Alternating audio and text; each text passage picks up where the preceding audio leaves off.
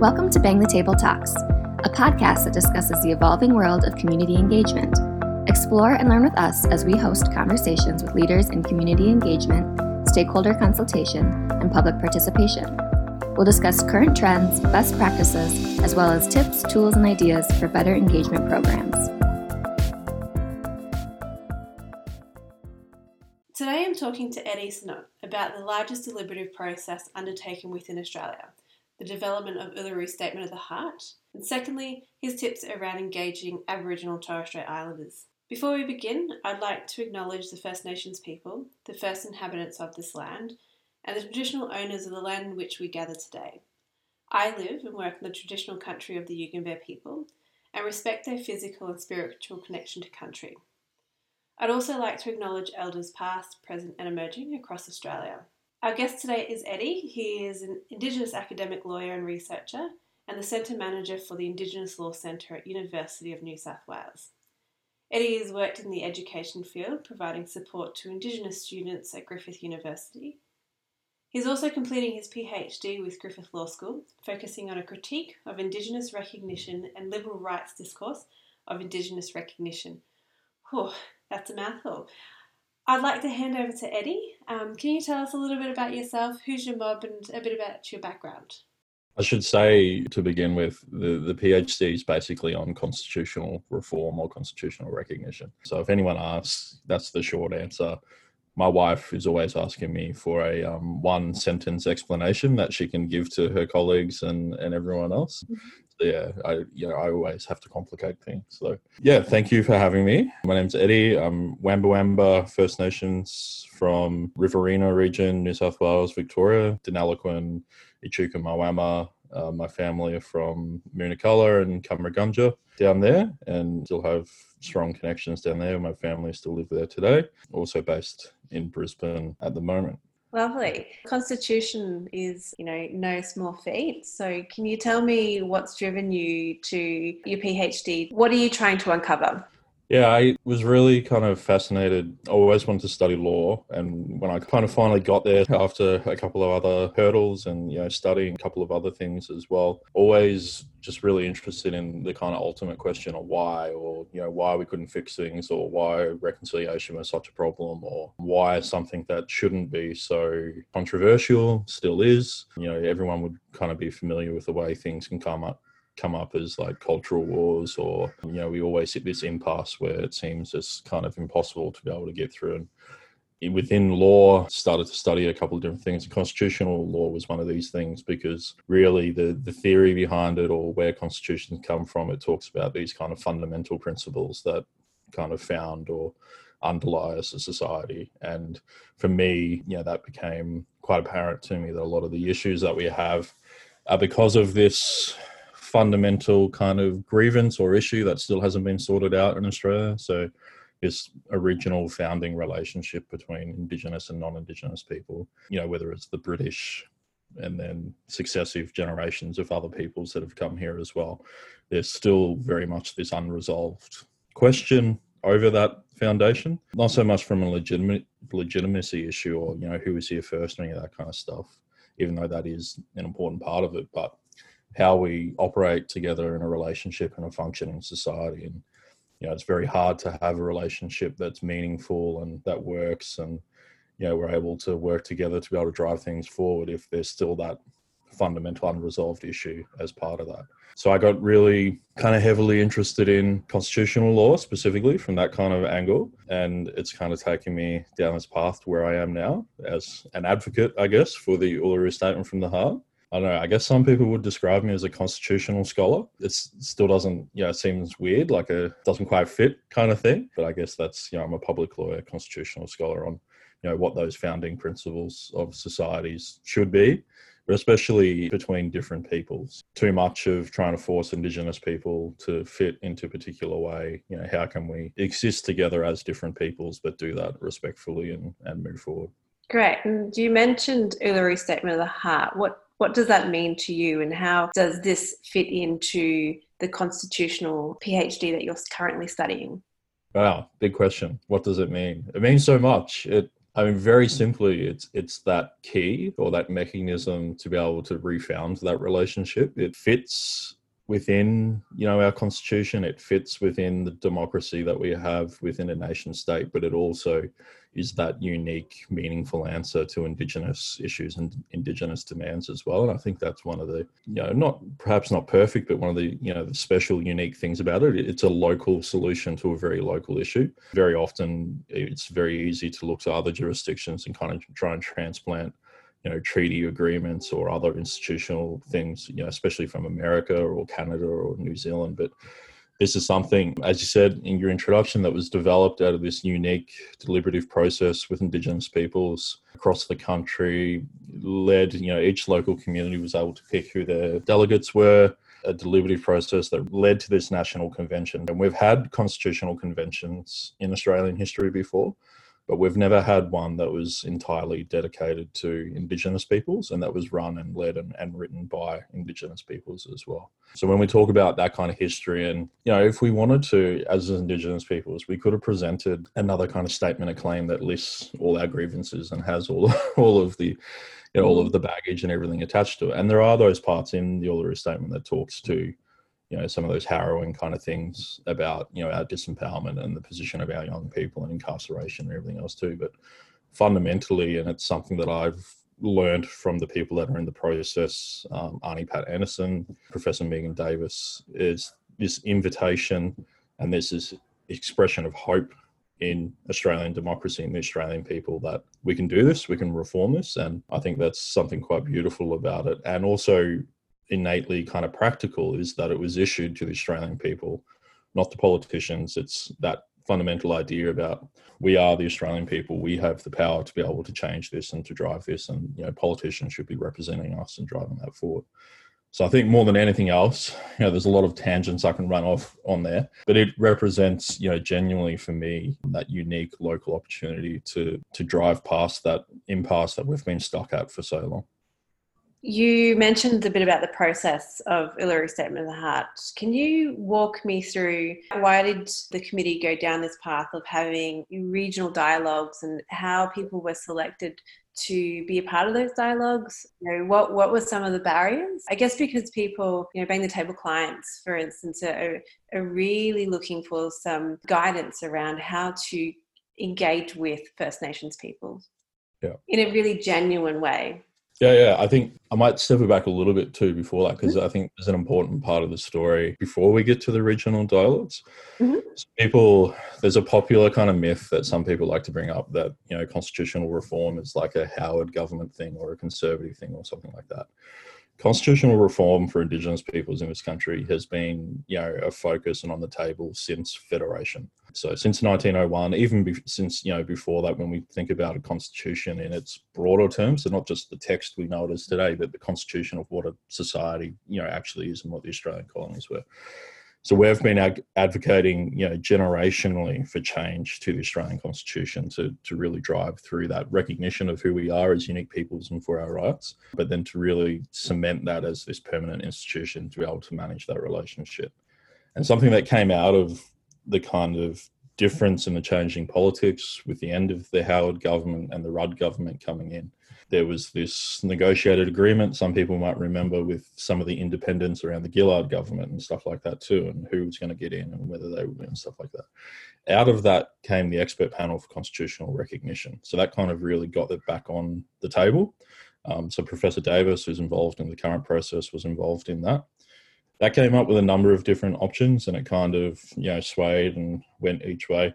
And then the government came up with a process called Recognise. So some people might remember the R that was getting around, and it proposed reforms to the Constitution, but they were very symbolic. They didn't actually change any of the structure or didn't, implement anything substantive. It was more so, it might remove sections of the race power or something, which would then, without getting into a constitutional law lecture, which complicate things even more, because then that would remove the power for the government to actually make laws based on Indigenous people or for Indigenous people, to things as minimal as Indigenous people were here before, we're a multicultural country now, we move on together. So it didn't actually address the legitimate demands.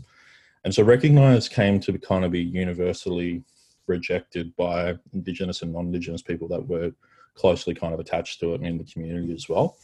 And out of that, there was a group of Indigenous leaders that met with Prime Minister Tony Abbott at the time and Opposition Leader Bill Shorten at Kirribilli House. I believe it was 2015. And it was basically, look, we need an Indigenous process where we can talk amongst ourselves. We can have the arguments out. We can discuss what's going on. We need to own and control this process so we can actually understand what the community wants. And out of that, the Referendum Council was born. And then a little while longer, we get Malcolm Turnbull as Prime Minister, as so many may be aware of our changing politics in Australia. And the Referendum Council then engaged the IATSIS, which is the Australian and Torres Strait Islander Studies Centre place in Canberra, to help with that community engagement process. So they're, with everything in this kind of processes, you'd love to be able to speak to everyone and to do everything. Limited resources, limited, all those kind of things that always happen. So a model was designed, a lot of research went into, what's the best practice around deliberative dialogues and enabling communities to be able to have a say and to own and control that space. And we ended up with 13 regional dialogues across the country, starting in Hobart and then kind of spreading out from there. There was a method that was used for the communities that IATSIS worked with communities to help them do that. So I believe it was like 60% traditional owners and then community organisations and then other individuals that were invited. They went, I believe, for 3 to 4 days, so kind of over a week. It involved civics education, it involved education on the history, on the options for reform, and it involved an opportunity for those people to come up as representatives of their community and discuss what they wanted to talk about. A record of meeting was kept from all of them and then kind of collated together at the National Constitutional Convention. And each of those regional dialogues elected representatives from their dialogue to attend the National Convention. And then the National Convention was used to ratify and to endorse the options that came from the regional dialogues. So they got together, they spoke about what the key options were. And if anyone's interested, all this is in the final report of the Referendum Council. There's a really nice table that talks about what the preferences of each dialogue was. Mm-hmm. And the unanimous preference, because treaty has been such a prominent kind of thing of Aboriginal activism and politics and everything for so long. And treaty actually came in second or third. So the ability to be able to have a say on policies that impact us and on the decisions that impact us every day in our community, that was the number one concern for everyone across the board. And so that combined with those kind of things that we're talking about the changing the constitution of the country and refounding that relationship, that's where that preference and that number one reform of a First Nations voice to Parliament comes from. It provides that voice that people want or want to be able to be heard in the system. And then that kind of part, that next part there about being heard in the system, the structural reform to empower it. And then, many people might be familiar with the theme that comes out of the Uluru Statement from the Heart, which is voice, treaty, truth. So voice is that structural reform that addresses those issues, that enables that relationship to be refounded on that permanent institution. And then we can do, those serious conversations that shouldn't be controversial anymore, that need to happen about treaty and truth going forward. Great. And so you mentioned 60% were of the local community or the Indigenous community. How did they go about selecting that 60% or that cohort? So I could be wrong on that 60. I'm always terrible with those kind of details, but that was entirely up to the local communities. So this is one of the key, things, and there has been, some people have directed some criticism at it, and there was a small group that walked out of the National Convention. But something we try to emphasise too, we're not all one homogenous group. We don't all agree, with one another, and we should never be expected to agree with one another either. That's one of the issues in Indigenous affairs throughout, our history. But through this process that enabled communities through their self-determination, some principles from international law, from the Declaration of the Indigenous Rights, about free, prior and informed consent. So it was about, enabling those communities themselves to have control and ownership of it and to be able to feed into that process. And, the way we see it is, I'm part of the ILC and part of the researchers in that team, but the people that participated in it. And, the research that we point to that enables that is that this has provided this deliberative process that comes out at a consensus option. Of course, there's always issues around who gets to attend these things and who does these things. And that's also been part of the broader, kind of sphere of Indigenous politics throughout our history as well. We haven't had the substantive structural reforms needed to empower. We've been left to kind of fight over the scraps that have been left for us. And that really came through too, and what the dialogues were communicating. They're sick of people making decisions for them. They want to be genuinely consulted, not just, token consult or have one or two people on an advisory panel kind of thing. And that was a principle. And there's actually 10 key principles that underpinned the work of the Referendum Council and the regional dialogues themselves. So they're in the Referendum Council report as well. People can look them up. But it was about ensuring Indigenous self-determination, ensuring that it, would fit within this process, ensuring that people were able to have their say and it would be deliberative. So all throughout that process, when we're talking about how we engage with Indigenous communities, there was this fundamental kind of protocol and position set in place that grounded everything that was done throughout that process. Mm-hmm. So you've been talking about reform and reform happening pre-1901. So how did the team encourage elders and community members that this time the process and the outcomes were going to be different?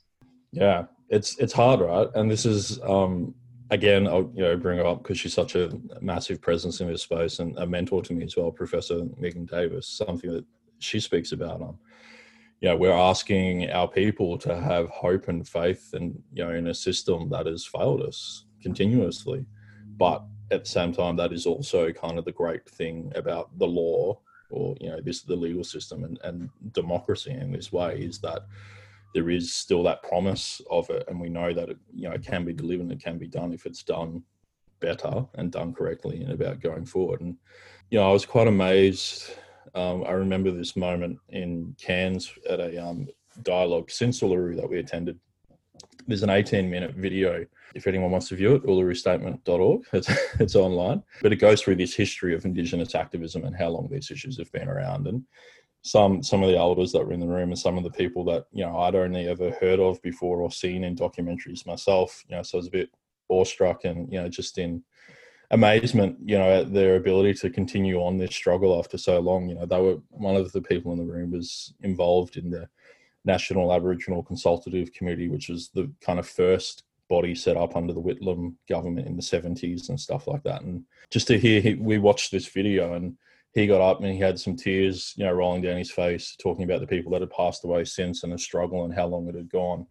But for him, his involvement in this process and the fact that it was Indigenous led, that it was us together driving the agenda and, that it was us putting our foot forward and saying, enough is enough. And I think universally when you hear these things spoken about, and even the Joint Select Committee, which was a bipartisan committee, ran in 2018, it released its report, recognised that for those reasons, the Uluru Statement was really a line in the sand in Australian reconciliation. It was there's a clear kind of before Uluru and after Uluru marker of what the expectations of reform will be going forward. And that it's not enough anymore to have, really soft targets or nice words or a couple of advisory things. We're talking serious substantive reform that actually listens and hears. Not only listening, but there's that idea about hearing too. It's because, we've been listened to and there's that myth that Australians don't know, but, a lot of Australians do know about our situation and the government knows and the bureaucracy knows. It's not necessarily a problem with listening, but it's the actual hearing and what they do with it and what happens to it when it gets within these structures. So the kind of before and after Uluru is a really good way to think about it. And it also, emphasises that Uluru didn't just come out of nowhere either. And there was a couple of politicians at the time, including the Prime Minister, that said the Referendum Council had kind of stepped outside of their purview or, and anyone with, a remote bit of knowledge about Indigenous affairs would know that, Uluru and the principles have always been there. It's always been what Aboriginal people have been calling for, what our right is, what the demand is. But I think more importantly than any of those things, what the nation and what the country actually needs to be able to not just heal, but refound the relationship so it can continue into the future. And, there's a number of other people that work in this space that talk about the Uluru Statement, being a live political document. So it's not something whose time can necessarily come and go. It's a it's a live principle thing that kind of undergirds the entire relationship that's always there. And for me, Uluru so far has just been probably, our best, at least contemporary expression of that need for that to happen. And I guess you had your dialogues, your regional dialogues, and then the national dialogue in Uluru. How did the community, or how did the project team gather all that feedback to write that statement? What was the process that you guys undertook to create that, that living, breathing document? Yeah. So I guess I should clarify, I wasn't actually there. So my direct involvement in Uluru comes after the fact. It's probably, one of my great regrets that I wasn't involved earlier, because just to see it and to hear about it and to research it, such an amazing event that occurred in our history. But very similar to the regional dialogues themselves. So that information was collated and reported to the convention itself, to the delegates. There were groups that were split up. There was a youth group that spoke specifically about the future and what they were going to do. And some people might know Sally Scales. She was one of the co-leaders of the youth group. She's one of the youngest ever and female executive chair of the executive board of the APY Council. And so she's a fantastic voice and representative for her community. And all of the voices in that room, and like the dialogues, but in a structured, deliberative way, had it out basically over what those options were, discussed what it was. And then, we've done similar processes since. So the Uluru Dialogue Group itself, and one that I facilitated, writing a letter to the Prime Minister and the Minister when they first announced their current process. It's long, it's difficult. We sit in a room with our leadership and we go through the letters sentence by sentence and draft it and change it. And it's done in that deliberative group way. But, the time and the resources, there's always those constraints. But if you're going to do it properly, and if you're really serious about engaging and having that self-determined voice, then it's really the only way.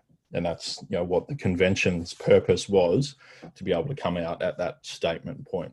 And so people will be probably familiar with the artwork now and everything that goes around it. And that was something that came about as a bit of an afterthought, or something that came organically out of the National Convention itself. But the statement itself and the reform proposals that are contained within the Referendum Council, they're the things that represent, all that work that went into the dialogues and the deliberative kind of stuff, and where people came out about what their options for reform were. And so you've made the statement, it's been 3 years since the first convention. What's been the process of keeping people engaged in this reform? And, are you having regional dialogues now about what can we do in our own communities? What do they look like? And is that kind of speaking with councils or organisations to help with that reform? Yeah, definitely. It's been long. It's been hard. It also doesn't, sometimes it feels like it's been 30 years. Other times it feels like it's been 3 months, depending on what happens. So our immediate work at the Indigenous Law Centre. So the Indigenous Law Centre facilitated, all the technical advice for the Referendum Council, and under Professor Davis's directorship over the last kind of 10 years before that, has kind of been a lead on constitutional reform and the rights of Indigenous peoples too. So we've continued that role post Uluru in partnership with the Uluru leadership, or the Uluru Dialogue members. So it's a core kind of group of the delegates that were there at the convention that have carried that work through. So through our philanthropic donations and advocacy around those kind of areas, and literally kind of on the smell of an oily rag, which many people would be used to, we get that group together. Unfortunately, COVID has kind of put a big dent in that this year, but last year I think we had about 4 of those meetings. And then on top of that, we also had the Youth Dialogue Group, which was the first time that we got a whole heap of youth together to put their position forward and to carry on. And then the idea with that too is that, each of them can go back to their community and can start the process in their communities as well. And one of the fundamental things with the Uluru Statement is it's an invitation to Australian people for a people's movement. We want people to be able to pick it up and run with it and to be able to do their stuff. So out of the ILC, we've been doing more and more lately. All the very simple things that anyone can do across social media, signing up to mail lists, all that other kind of stuff. Just having conversations, it seems really simple in such a technologically advanced age and everything else, but each member of our community is member of a family, is member of another community, has networks into other places. So just having conversations with people, sharing the information. It's one of our biggest things at the moment is the government's going ahead with a particular process that isn't what the Uluru Statement called for. It's much more watered down, and it doesn't address some of those fundamental issues. And so one of our biggest things is, especially from the ILC and the Uluru Dialogues perspective, is making sure that mandate and authority of Uluru is front and center of everyone's mind when we're talking about reform, but also enabling people to bring other people along with them. So educating, very simple information, conversations, why it matters, why it's important, how change happens. Civics education isn't necessarily a strong point, I think, of Australian society either. So there's lots of complicated, sometimes conflicting conversations about sovereignty and the Constitution and how these things work. And there's a lot of, not angst, but just, people are perplexed about why these issues haven't been sorted out already or why it's so hard. For me, as a constitutional lawyer and as a researcher, I understand it and I get it. And, sometimes I get very stuck in that space, and it's about drawing myself back to, someone that's not a constitutional scholar that asks, well, how come it works this way? How come it works that way? But it's, the conversations we have with other people in the community that enable us to be able to spread that word. So since then, we've seen, through some of those relationships and networks, the support for the Uluru Statement and the First Nations voice grow massively, but also, some pretty substantial key organisations that deal and work with community a lot, reaching out to us and asking, what can we do to reform? So we've even had organisations reforming their own governance structures and their own organisational and how they go about doing things. So local governments, Brisbane City Council, the largest local government in Australia, unanimously endorsed the Uluru Statement from the Heart. We've been having conversations with them since then, continuing that on what are some practical measures coming out of that we can kind of continue that conversation. Local Government Association of Queensland, so across the board, endorsed. There's a lot of, one of the last ones that I was looking at just recently and refreshing, the National Rural Health Alliance. So their members service, I think, up to nearly 7 million people in remote regional rural Australia every year. Yeah. And so those people that, are in these organisations that work with people every day and are looking for, well, we recognise that things don't work well, or how can we do it differently? But, are committed to actually implementing some of those reforms as well. And the more the merrier, right? It helps spread the load. So anyone that wants to get involved and help out, we're always very happy to speak to. Great. And one thing you keep mentioning is conversations. So how do community engagement and communications professionals start to have conversations with Indigenous First Nations people? Where do they start? If you were to give them any advice around that, is how do they start these conversations to build those relationships? I don't know. I think my advice might be a little bit different to some other people's, but my thing is always just be prepared to be wrong, be prepared to be told off. It's not you personally. It's a long, complicated history of a relationship that's impacting that immediate conversation you're having. But just be open to enabling that relationship and be entirely honest with that. Where we as a community are very cautious of people coming in and trying to do anything with us, because we get made promises, we get told things all the time, and things just don't eventuate and don't happen. So there's, not that it will always happen, but there's automatically, almost always a kind of sense of pessimism, or not pessimism, but, a quite strong sense of skepticism about people coming in and what they want to offer and what they want to do. But we're also not so different to everyone else as well. There's a lot of the problems we face are human problems that everyone else faces. It's just that we've experienced them uniquely because of our history, and because of the impact of the different, societal attitudes towards us that continue today. And then the cultural and traditional aspects as well that can still, change or influence someone's experience on that as well. So I think being as open as you can, being as honest as you can about expectations and what you're hoping to get out of it. But also, this is always a hard one too, because sometimes you just have no option with resources and time and everything else. But as flexible as you can be with those kinds of things. And if there are, very much hard limits on that, then just being upfront and honest with it. Because the worst thing is to, and I see this a lot, and it's one of my biggest things working with regional communities as well. So many times, people overpromise because they're very keen and they really want to help and they really want to do something, and it just doesn't eventuate in that way. We're not unreasonable people either, like anyone else. We get that. We understand, we're all kind of trying to aim to be able to develop those things too. So they're like some basic, I guess, broad principles, but also some specific things, I guess, from my own background in some of these things.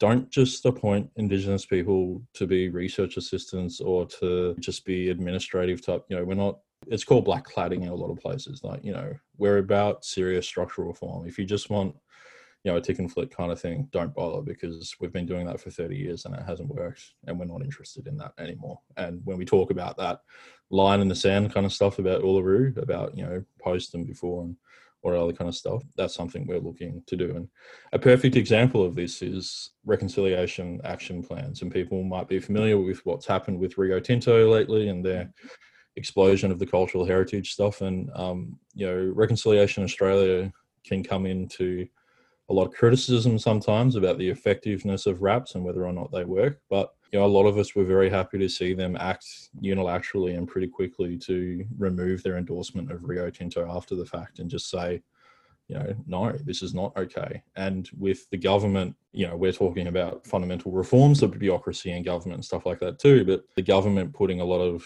expectations on organisations and companies these days that if you don't have a RAP or if you're not engaged in these things, then you can't access, so there's some substantive structural things that are happening. Those kind of actions actually can have real meaning for an organisation like Rio Tinto and for the community to see that going forward as well. Yeah. So hopefully out of that kind of waffling for a little bit, there's some stuff in there about how that can happen and come about. Yeah, look, and I think the biggest thing is just not knowing where to start, right? And you've mentioned it's just be upfront and okay with not getting it right all the time. Yeah, is those expectations that people can take into communities, or I say communities, it doesn't matter whether it's urban, rural, regional, remote, like, we're not an alien species that the stereotypes, you're going to be challenged very quickly if you go in with those views and stuff like that. So it's better to just say, look, I don't know, I'd like to do something, I'd like to help. Let the community, let the people make an informed decision for themselves on that. And it may be that they don't want to talk to you and they don't want to do that. And that may be perfectly fine too. It's about being able to develop a better relationship going forward so that things can happen into the future. And how do they respectfully go and find, the right organisations or the right elders to speak to? Because, Logan City Council, there's no native title claim as such, and so there's potentially 4 different tribes. And so as an engagement officer at Logan City, it's quite difficult to manage those nuances politically. As you said, we're all different kind of people and we have all different kind of views, and so sometimes we don't help ourselves. So how does an engagement professional or communications professional find those organisations or those people to speak to? I think recognising from the start that, sometimes there probably will be situations where that is going to be almost impossible. And it really is a thing of just trying to work through that relationship the best you can. But I think in most places that I've seen or worked in examples, even if there's not an identified traditional owner group or a native title group, invariably there's always an organisation, a health service, a school, some kind of connection, and just being respectful and responsible about your engagement with that as well. And if there are multiple groups, then being open and clear about that and discussing that through with those different groups. It's very hard because everyone does want to do the right thing, right? And for good reasons, we want to be able to do the right thing in these situations. And sometimes the community politics, because of our history, because of impact of the situation where we've had to kind of fight over limited resources and the scraps that are left over for us, those things can kind of be the perpetual conflicts. But when we're talking about, what the fundamental thing we're trying to do with Uluru and, refounding that relationship and providing that permanent institution going forward, then there definitely is a role, I think, for someone like an Indigenous engagement officer within Logan City Council to be able to look at being a facilitator of that kind of process themselves within their own organisation, inviting those voices in, enabling and providing a space for that conversation to happen. And, there doesn't have to be an answer or a result immediately. It's about enabling the continuing conversation and that institutional mechanism for the relationship to actually occur and to continue and to take place. Because without that, we just end up at that impasse again, always. Yeah. And what is your opinion on Indigenous or First Nations people having access to the internet? And, you know, we're at Bang the Table's a digital engagement company. And so maybe this is a bit of a loaded question. So do you think that Indigenous Australians are not interested in having conversations on a digital platform? Definitely not. I've avoided Facebook for a very long time because I was avoiding my family. So my apologies to my family and everything else. I'm trying to be productive on my PhD and everything. But if anyone knows, especially in the Indigenous community, there's a whole lot of, Facebook, I think, is like the home of Indigenous community presence in Australia anyway. It's not as, the Indigenous community is much more active on Facebook than they are on Instagram or Twitter or some of the other ones. TikTok is amazing with the youth these days, but there's like Aboriginal closed groups, there's sovereignty groups, there's, people are absolutely engaged. And I've got cousins, that live in remote communities in the Northern Territory that are on Facebook and Instagram and Twitter and TikTok, and they're engaged on it all the time.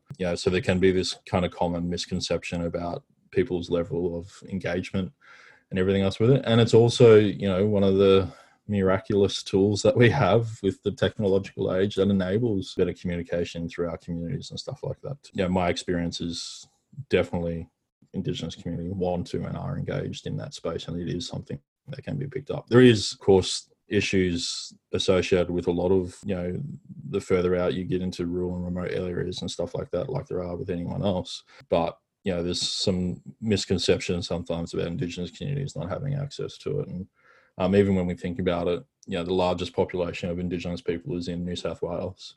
And a lot of that area is in, urban and semi-urban kind of built up areas too. Great. A couple more questions. If you were to give some advice to anyone listening to this podcast of where they can go learn a little bit more about Australian Indigenous history, what resources do you recommend they read, watch, listen to? Wow, that's a big one. I got a Google Drive I can probably share with everyone, and they can share in my mental pain with my PhD. I'm a big fan. I'm a bit of a visual learner. So reading hasn't always been my strong point, even though I'm, a lawyer and I'm doing a PhD and everything else. But there's some really good documentaries that just they're not basic, but they're easily accessible. They give that right amount of depth of information. So First Australians, probably one that many people might already be familiar with. It's narrated and produced by Rachel Perkins. Got a couple other, key people in it, Marcia Langton and stuff like that. I think it's like a 6 or a 7-part series. It's available freely online through SBS, and there's a book that goes along with that as well. But it does a really good job of telling the history of our relationship with non-Indigenous Australia from the beginning to now, or up into the mid-2000s, but also embedding within that story some really strong cultural and traditional knowledge and the perspectives of Indigenous people and where that comes from. There's an earlier one from the 90s called Frontier, which is also quite good, but there's some really good audio-visual guides. And then books beyond that, there's just so many. I don't even know where to start. I know, Marcia Langton's got another one out recently called Welcome to Country that goes along and traces some of those things. There's a lot of good literature in Australia too from Indigenous authors. Kim Scott, in particular, is one of my favourites, and Carpentaria, Alexis Ward. There's so many, but I really recommend those First Australians. First Australians is something that I've used with my students before that have got no knowledge or awareness of anything to do with Indigenous Australians at all. And then beyond that, if you look locally within your own area, most organisations, land councils or groups like that will have information on their website and will have information booklets they've produced previously or something like that. So I know where I'm from in Deniliquin, the Yuckawa, the Indigenous Knowledge Centre there, has a whole lot of specific information to that area that's available, including an online language database where you can hear people narrating, reading words out and stuff like that too. Yeah, so there is quite a lot out there to help build knowledge along that pathway too. Great. And last question, what's next for Uluru Statement of the Heart, and how can people become involved and be engaged in your process? The government realises that what they're doing at the moment is incorrect. They announce a First Nations voice to Parliament in the Constitution. We have a successful referendum, and we're all happy. So at the moment, the government is continuing with their co-design process for a voice. Their voice is a voice to government, not to Parliament. And there is a key difference. I think maybe, some of your clients would probably understand that too with the kind of work that they do. On a principled level, Parliament is supposed to be the representative place of Australian people, and the government is responsible to Parliament.